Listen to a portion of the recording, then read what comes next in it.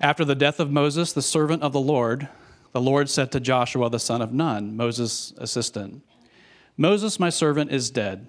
Now therefore arise, go over this Jordan, you and all this people, into the land that I'm giving to them, to the people of Israel. Every place that the sole of your foot will tread upon, I have given to you, just as I promised to Moses. From the wilderness and this Lebanon as far as the great river, the river Euphrates, all the land of the Hittites to the great sea, toward the going down of the sun, shall be your territory. No man shall be able to stand before you all the days of your life. Just as I was with Moses, so I will be with you. I will not leave you or forsake you." You know, recently I was involved in some conversations with some families, couples from our church, and one of the couples was describing a time in their life when they just went through a severe trial. Their son had been involved in an accident, and his life was in the balance. And as they talked about those days, I think all of us could resonate with it, just sitting there. And the feeling of helplessness, you recognize that there's absolutely nothing you can do to affect the outcome of what's going to happen to your child. And you just sit and you wait and you pray and you beg God to bring your child through this tribulation. And it's just a time where your faith is tested. And you have to make choices. Am I going to get angry with God? Am I going to get bitter with God? Am I going to reject him, or am I going to trust him? Am I going to throw myself at his feet and beg for him to see us through this trial, whatever it may be and however that ending may be? I think many of us have been through times, maybe not exactly like that, or maybe they are similar to that, but where we go through a challenge, we go through a time in our life where we are stressed and we are tested and we are involved in something that it doesn't seem like we can endure it, much less actually come through it and flourish and experience God in new and great ways. Now, many of us have gone through those times. And I think many of us would testify that God does see us through it. Yet, at the end of the day, when all is done, the outcome is normally very different than what you imagine. That God does something in a way that we never expect it to happen. I think we as individuals and as a church, as a nation, we are in one of those challenging phases right now, aren't we? I love history. You guys know that. I probably read more history books than I do theology books, which is probably not what I should do. But anyway, I got to tell you, I look at our nation and I think that we have not been this divided, this antagonistic towards one another, this cynical and bitter and angry since the years leading up to the Civil War. I mean, what I'm seeing in our culture is very resonant of what I've studied and read in those years preceding that event. We are in a very difficult time as a nation from a political perspective, certainly from the economic perspective. Have any of us not felt the effects of inflation right now? I mean, and as bad as we have it, how much more is Operation Christmas Child needed for people in other nations? There are other nations like Argentina, they have an inflation rate of 100%. Can you imagine that? Of what's going on in our world. And then certainly, I don't know about you, but I feel less safe now than I did 30 years ago. It seems like, on a geopolitical perspective, we are in very dangerous times. And so we are coming through these types of times and situations at a national level. Certainly, some of you, I look across the room and I see people who are going through severe tribulation. Some of you, your life, and people in our church, their lives are in the balance and through personal trials. And then, what about us as a church? I mean, wow. It's been a challenging time these last 3 years ago, did you expect that we'd be worshiping in a cafeteria? None of us saw that coming, right? I mean, God has had us on a journey as a church for several years now, reshaping us and changing us. And I told somebody the other day, I almost feel like he's got us in a position where we are like Gideon and the people at the creek. And he's preparing the 300 to go and do the battle against the Midianites. We're in something. I don't know what it ends up being. We're going to all be surprised because he's bringing us through something right now. And that's why this series, then we're beginning this new series in the book of Joshua called Victorious Faith. It's why it's important, why it's needed right now for us. And we're gonna be in this book off and on. We'll be taking some strategic breaks throughout the ministry year. In fact, we're going to take a break where we go through the book of Colossians in the spring. And me and Ben and Ransom and Brian Lumshu-Chan, all of our churches are going to go through the book of Colossians together at the same time. But by the end of the summer next year, we will have made it through the book of Joshua. We will keep coming back to it through different series here. But we need this because this is a story of Israel, who has just gone through 40 years in the wilderness. Now, you talk about challenging circumstances. And they've just come through 40 years in the wilderness, and this is the story of God's people experiencing victory through faith in our Lord.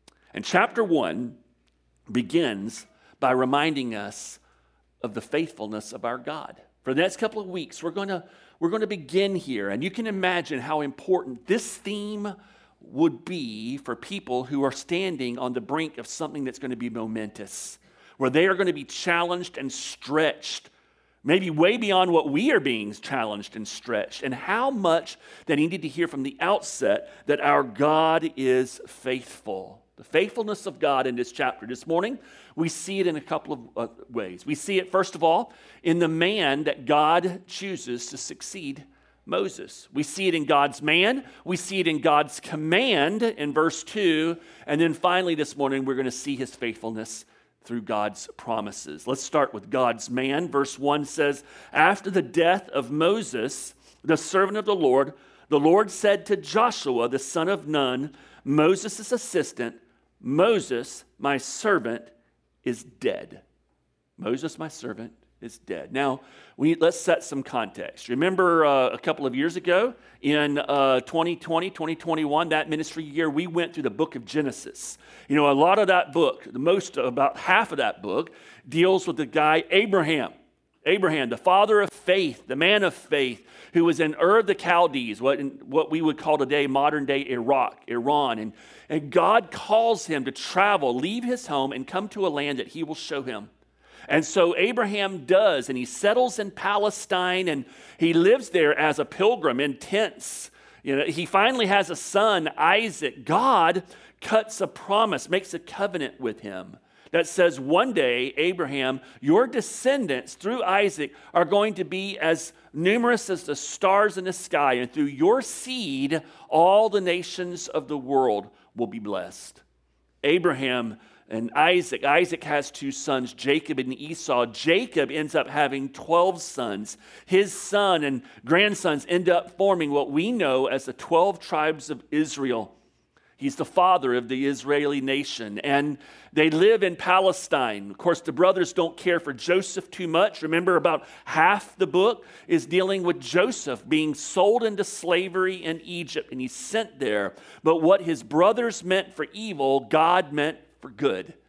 And through time, as he worked his way up in society, in the ranks of the government, and takes on power, he's in a position to help provide for his family and for the world as a drastic famine takes place. Jacob and his sons and the family, by now hundreds of people, end up relocating to Egypt, where they prosper under the care of Joseph and the Pharaoh who honors Joseph. But in time, a generation of people arise who did not remember Joseph. And they see all of this massive number of Jews who have now multiplied and multiplied, living within their nation, and they end up enslaving the Jews. So for 400 years, the Israelites are in Egypt. They are slaves and captives, and they're groaning before God, crying out to him for deliverance. Until after 400 years, God hears their cry, and he raises up a man by the name of Moses. And Moses, around 1440 BC, if you want some time frames here, right? Around 1440 BC, He comes before Pharaoh, and you remember the story with his staff. He throws it down. It becomes this staff representing the power of God through which he does so much. Finally, Pharaoh lets the people go, and they come to the Red Sea. He parts the Red Sea, raising that. So think Charlton Heston, right? If you've seen the 10, whatever. And it parts, and they travel through the Red Sea, and then the army of Egypt is destroyed as they too tried to travel. I mean, amazing, amazing stories as Moses leads the children of Israel out of Egypt. And from the beginning of that story, in Exodus, when he begins to lead them out, almost within just a few chapters in, we are introduced to this assistant of Moses, a man that he picks to help him in different ways, a young man by the name of Joshua, who's in his maybe late 20s, early 30s at most. And so Joshua in Exodus 24 is with Moses on Mount Sinai when Moses receives the 10 Commandments and experiences the glory of God. Joshua is with Moses in Exodus 31 when on a regular basis, Moses would go into this tent and the glory of God would descend into this tent, and Moses and God would have a conversation back and forth. And in that glorious moment, who is sitting there observing it? Joshua. This was so stupendous that when Moses would leave the tent and go about his day, Joshua would stay in the tent because he dug hanging out in that place, right? That was cool. I mean, from the beginning, you see that God has something planned for him. Of course, the children of Israel disobey God.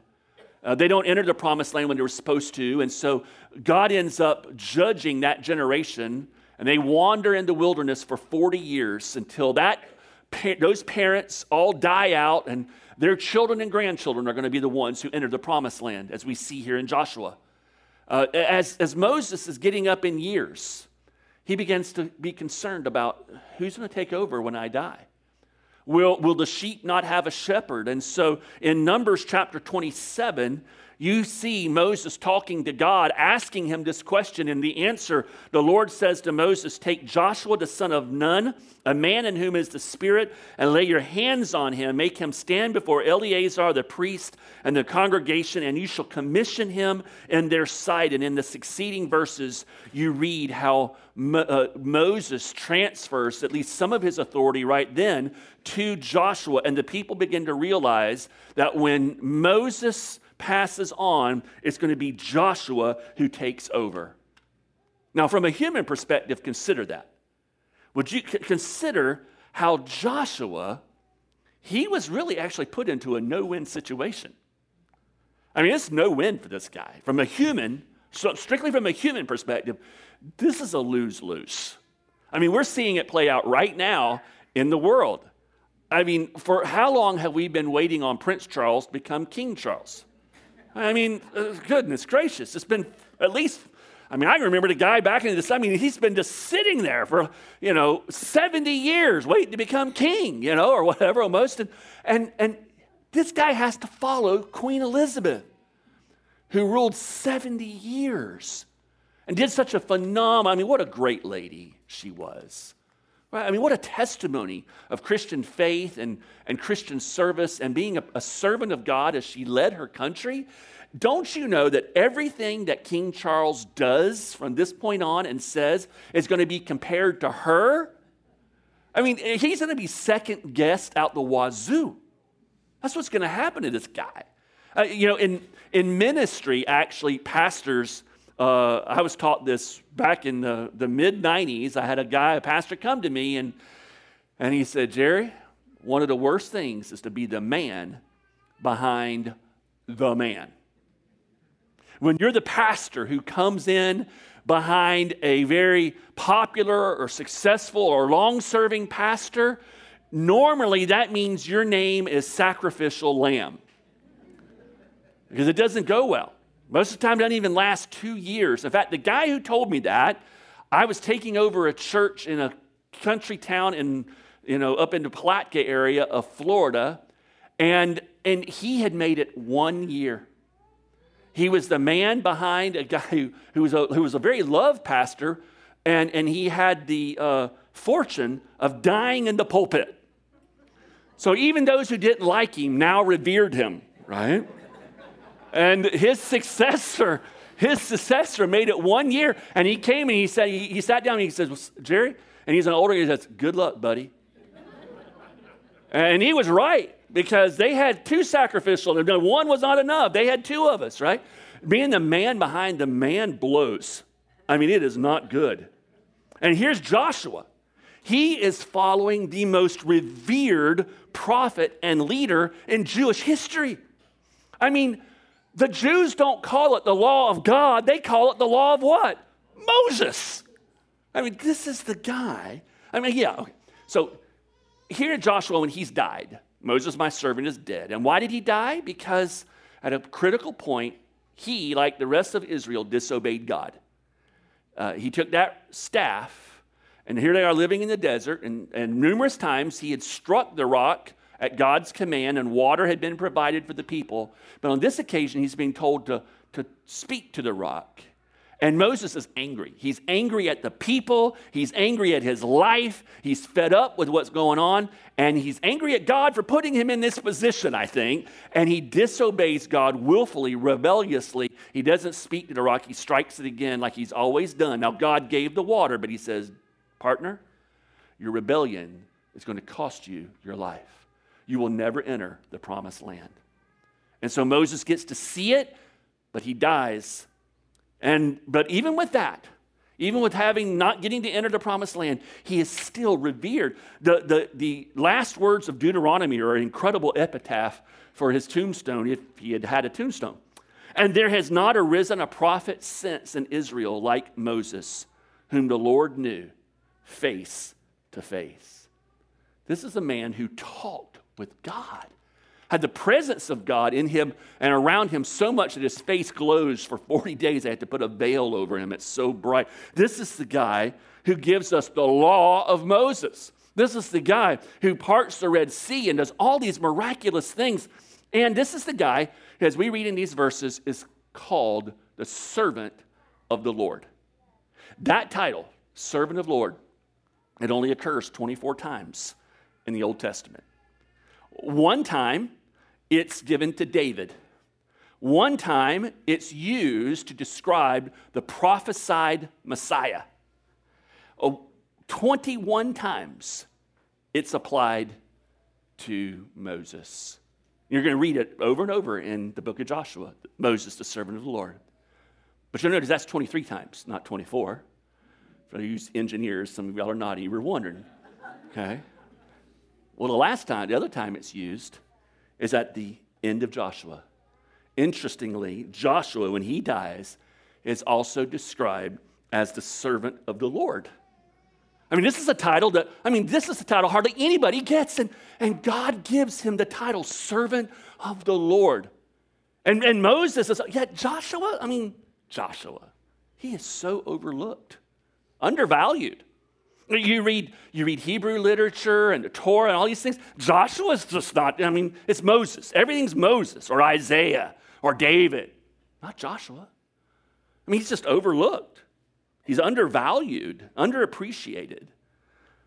Philip Keller, in his book about Joshua, writes this: he has seldom been given the full credit he deserves, as perhaps the greatest man of faith ever to set foot on the stage of human history. In fact, his entire brilliant career was a straightforward story of simply setting down one foot after another in quiet compliance with the commands of God. Joshua, very similar to Joseph, you'll have a hard time finding an example, an instance of where he sins. Now, of course, he sinned. He was a human, but he was a godly man. Yet, we just don't hardly pay attention to him. He's overlooked. He's undervalued by Jew and Gentile nations alike. And maybe in one respect that's fitting, because it foreshadows a more important dismissiveness on the part of Israel and a part of the Gentile nations. The name Joshua comes from the Hebrew word Yeshua. Joshua. When in the New Testament, Hebrew was used in the Old Testament.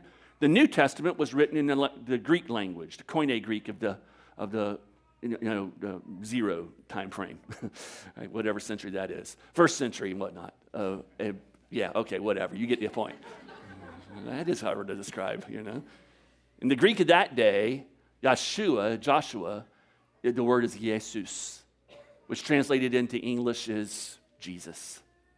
Jesus, Joshua, both are the same. The name means Yahweh saves, or Yahweh is our salvation. The thing is, through our Joshua, the greater Joshua, do you know each of us has actually a higher honor than servant of the Lord? As great as that title was for Moses and for David and for Joshua to receive, we have been given a higher title through our Joshua. He tells us in John chapter 15, Jesus, who's God in the flesh, he rejects the term servant. And instead, he uses this to describe those who follow him. He says, "No longer do I call you servants, for the servant does not know what his master is doing. Instead, I call you friends." Isn't it better to be the friend of God? That's even a higher honor than the servant of God. Just as the Father ordained Joshua to lead the Israelites into the promised land, the Father ordained Jesus, our greater Joshua, through his death on the cross and through his resurrection and ascension. He used him and ordained him to lead anyone who commits their life to him into eternal life. Our Joshua is foreshadowed in that first Joshua. We're going to see that a lot over the months ahead.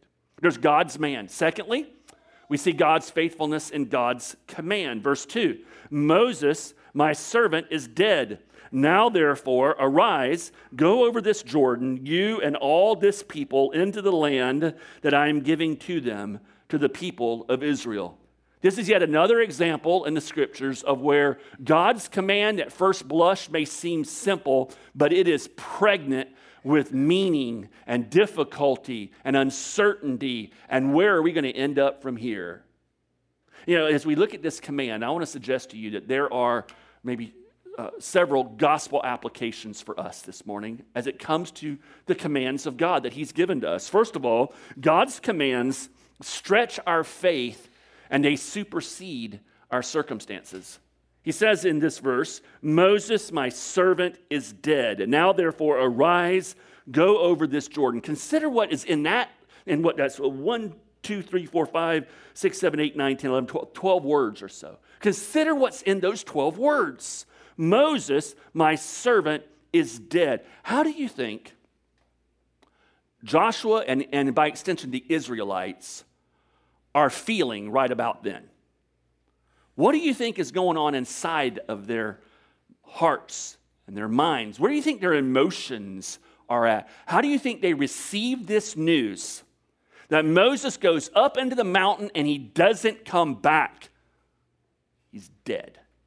How do you think they received this? Well, you get an idea of how he received it, because over the next few verses, 3 different times, God has to tell Joshua, hey, Joshua, don't be afraid. Be strong and courageous. Why do you think he told Joshua to be strong and courageous? It's because he's petrified. He's filled with anxiety and uncertainty and fear over what's going to happen. I mean, not only did they lose Moses, now they're now being commanded to go into the promised land, which is filled with walled cities and strong armies and kings and nations. And they're a bunch of farmers and shepherds, tradesmen. They don't have tanks and Bradleys and artillery. They don't even have trebuchets yet, right?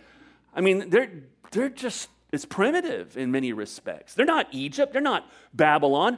Not only is it hard to defeat them, how do they even get across the Jordan? I've been at the Jordan when it was in flood stage. You don't cross the Jordan when it's in flood stage. It's like, how we saw with the hurricane, just the rushing water. That's what it's like. How do you walk across that? How do you get across that? 1 million people with all your cattle. And We've all seen these Westerns, right, where people are in their wagons, and inevitably, if it's a Western and it's a wagons, you know that some of those wagons are toast by the end of the movie because they're going to collapse when they cross a river, right? And it happens in every, I mean, that's how bad it is. It's dangerous. You can imagine what was going through Joshua's mind and through people's minds and the things that were being said. You can just imagine when they're confronted with this command at this time. Is this really the time to take this on? The timing kind of seems wrong here, doesn't it? Wouldn't it be better if we just wait until the circumstances are a little more in our favor? Or perhaps it was, hey, this is not what we expected to happen at all. Maybe we should consider that all of these obstacles are actually God telling us to wait. You can imagine that they would say these kinds of things, right? That's very plausible. Why is it so plausible? Because haven't we said the exact same things?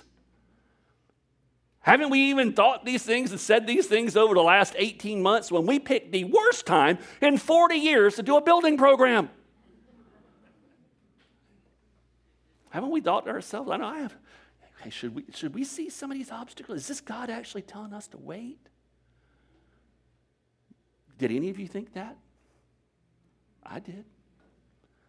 You can imagine what you're thinking. These are normal emotions, and it's normal as human beings to be concerned, to be anxious, to think, what is going on? I don't see how this is going to work out. This is not, we had our plan, and our plan did not anticipate supply chain and inflation and a pandemic. This isn't how it's supposed to be. We get exactly why God had to tell Joshua, Joshua, be strong and courageous. Don't be afraid. Be strong and courageous. Be strong and courageous. And you notice when he tells him to be strong and courageous, he doesn't give him the blueprint of how everything's going to be. He just says, be strong and courageous. We can understand this. Despite the normal emotions and dismay, God says, Joshua, it's time for you and the Israelites to get up and enter into the promised land. It's time for you to move. It's time for you to obey. Church, obeying God's commands and his will for our lives, it is never convenient. It is never convenient. His commands always seem to conflict with our emotions, with our natural desires.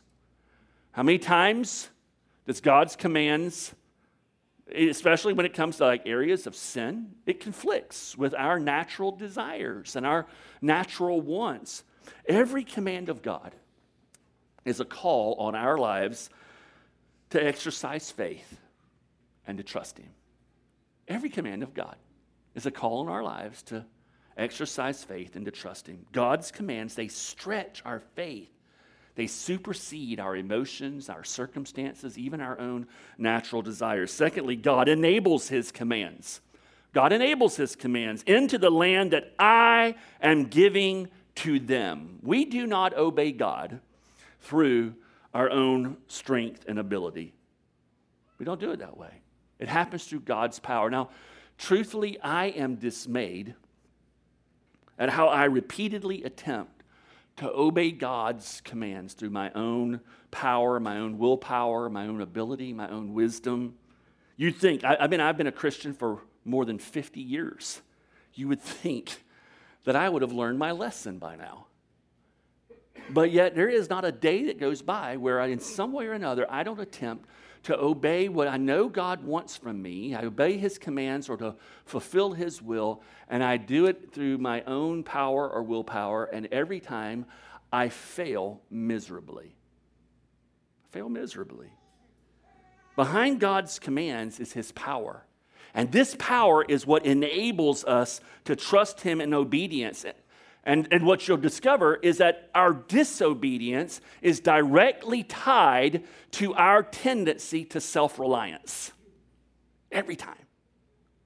When we disobey, we're relying on ourselves. And so the great challenge of the Christian life is to live humbly walk humbly before God in dependence upon Him, resting and relying solely upon God for His power, for the work to be done, for the commands to be obeyed. And church, this is not unique to us. The very first time that we are exposed to Joshua, God is teaching him this lesson. In Exodus chapter 17, they've been out from Egypt for about 2.5 months. They're in the desert. Things aren't going off really well to start. People are grumbling, they're complaining, things are happening. And to make matters worse, the Amalekites, the nation of Amalek, they discover that there's, 1 million or so people spread out and the weaker people are in the back, and they start attacking the back of the wagon train, like, we saw in the Westerns. The Native Americans, they'd always attack the back, right? That's the weaker part. And so they begin to attack. And Moses, this is the first time we're introduced to him, he turns to this young man by the name of Joshua, who from this point on will be described as Moses' assistant. And he says to Joshua, get the men together, get an army together, and you go out and you attack and you fight Amalek and you stop this from happening.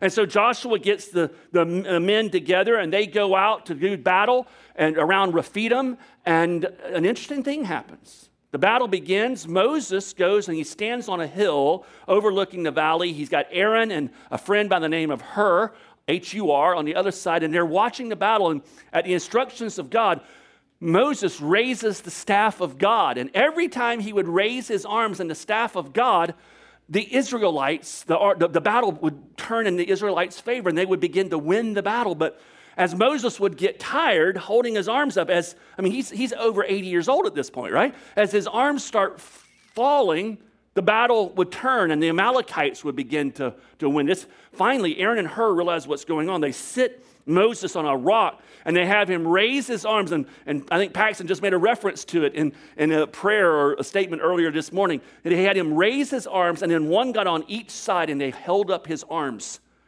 throughout the rest of the battle so that they were victorious, and they end up destroying the Amalekites. And that's a cool story. But what's even more interesting is just a couple of lines. It's easy to overlook. God then tells Moses, I want you to build an altar. I want you to bring Joshua over to that altar. I want you to worship me, and I want you to whisper in Joshua's ear something very, very important. It was God who gave us the victory, not you, Joshua. It was God. And I'm wiping Amalekites off the stage of history. What an incredible lesson. Right then from the get-go, that God was teaching Joshua that to obey his commands, we do it through his power and his ability, that what God commands, he enables. So thirdly, when you think about these commands, not only does it stretch our faith, and not only does God enable those commands, God's commands involve us in his eternal plan, and they lead us to a better future. The rest of that verse, you and all the people into the land that I am giving to them, to the people of Israel. With this command, God is honoring and fulfilling the covenant that he made with Abraham 600 years before.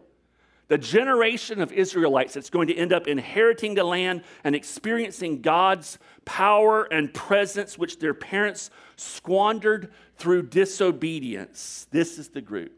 And over the next many months, we are going to see how God's power comes to these people and how they experience a better future and involvement in his eternal plan through obeying his commands. But for now, what I want you to get and what you just kind of tuck away is that the commands God gave the Israelites, the commands that God gives us, they are not meant to make God into some kind of cosmic killjoy.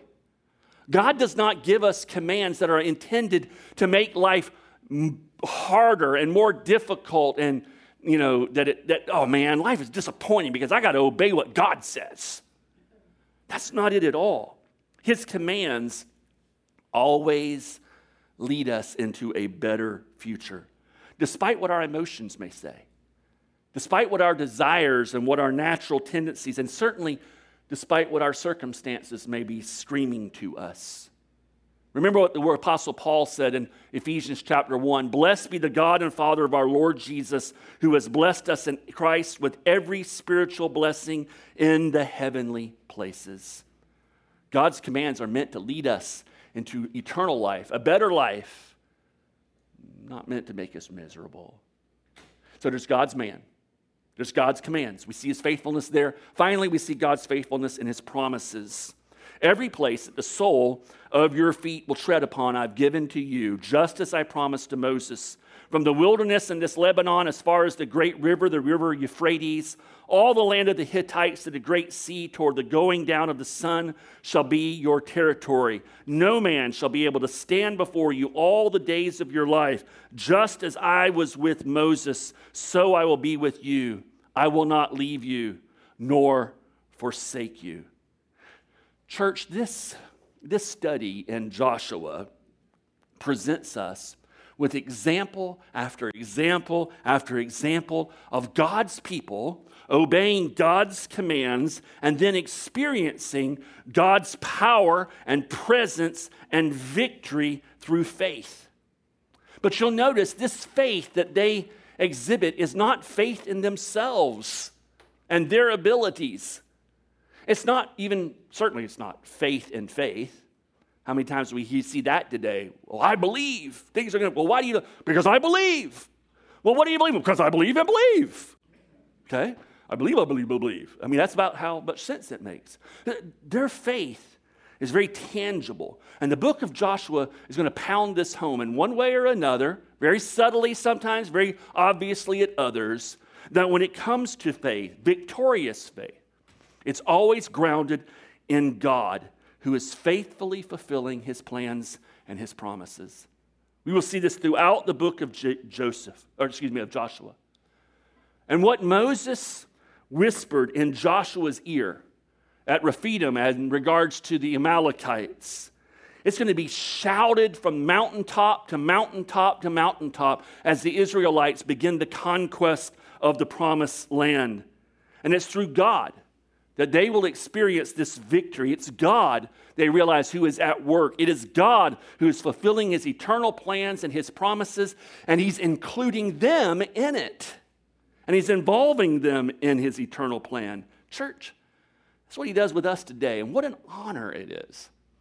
What a privilege it is. Even when we go through challenging times, as hard as they may be, whether it's at the national, personal, corporate front in our church, to know that these challenging times are here because God is at work and he's involving us in this work. He's inviting us to obey and to be involved in what he is doing.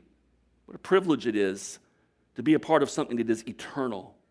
And these opening verses, God not only commands Joshua to take on the difficult task, he encourages him with promises that are meant to empower Joshua to trust God, to exercise faith and to live by faith and to demonstrate that he's living by faith through obedience. These promises are real.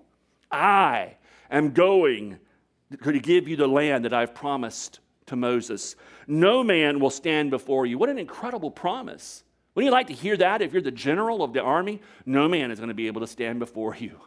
I like that promise. Or how about, I will never leave you nor forsake you. What incredible promises. The promises that God gives to the Israelites through Joshua are great. But church, the promises that he gives through our perfect Joshua are even greater. In Hebrews chapter 13, we read this. Keep your life free from love of money and be content with what you have, for he has said, I will never leave you nor forsake you. So we can confidently say, the Lord is my helper. I will not fear. What can man do to me? This is the promise of God applied to a Christian congregation. Ralph Davis writes, the promise of God abiding his presence in Joshua 1 is also for you and is the solution to the sin of covetousness and discontent, which in turn leads to the great freedom of life without fear.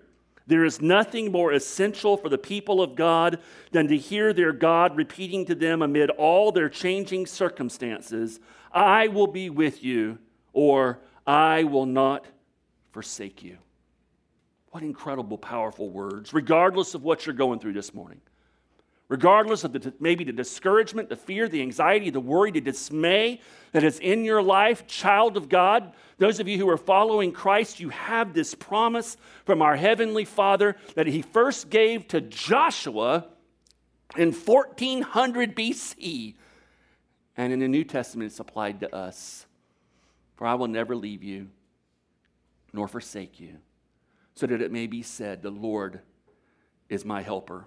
You know, the first time I heard those verses, those words, it was quoted to me by my dad.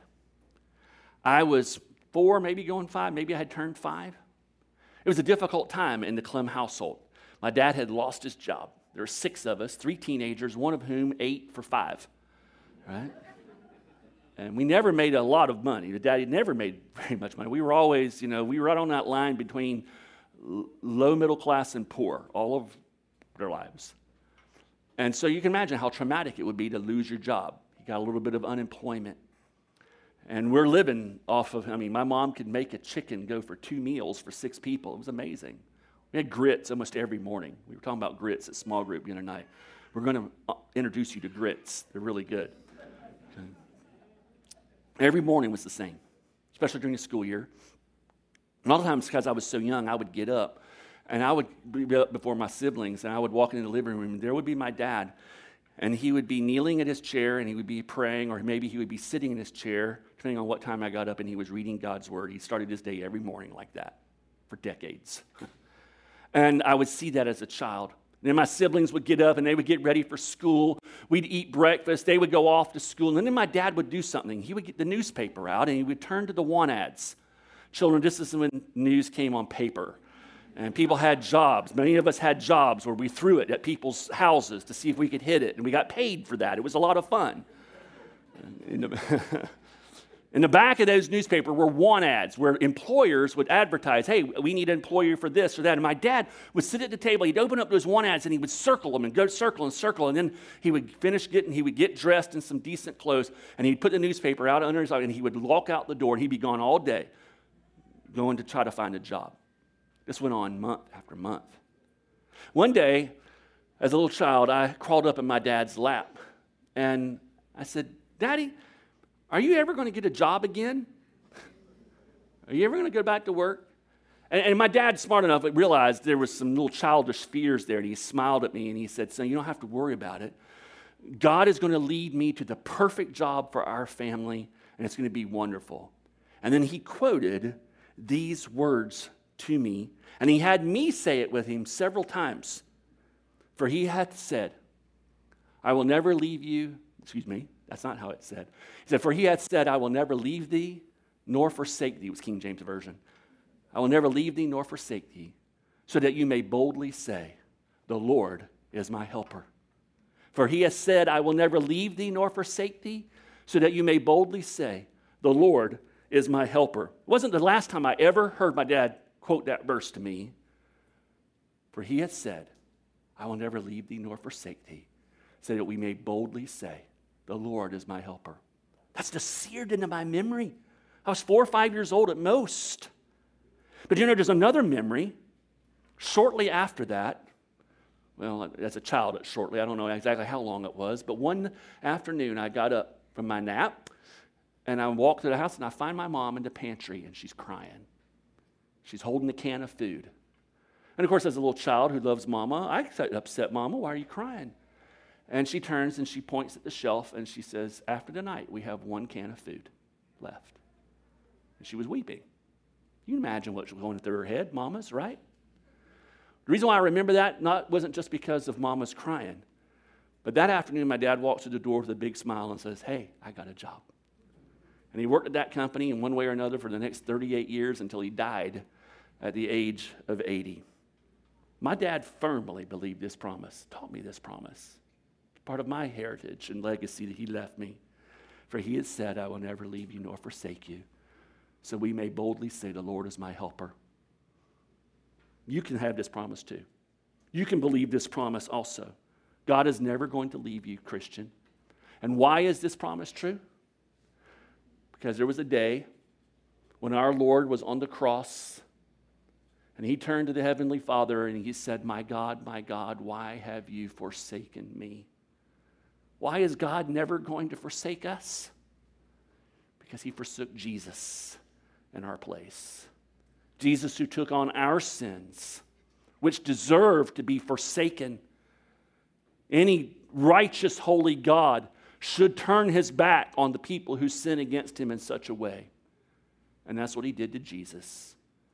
So that at all times, we as his children will never be forsaken and can say, the Lord is my helper. Amen. Heavenly Father, thank you that you loved us enough to sacrifice and forsake your own Son so that you would never forsake us. Give us hearts filled with gratitude and love and appreciation so that even though we are now called friends, we would crave to be your servants. Lord, we thank you for what you've done for us in Christ. For the one here who doesn't know him, may even today be the beginning of their spiritual journey, where they begin to ask important questions about Jesus. Why is it that Jesus had to die on the cross for our sins? May today be the day where they begin to take seriously the destiny of their soul and eternal life. And Father, as a church, as we go through difficult circumstances, may we cling to your promises so that we can obey your commands and rest in you. In your name we pray, Jesus. Amen.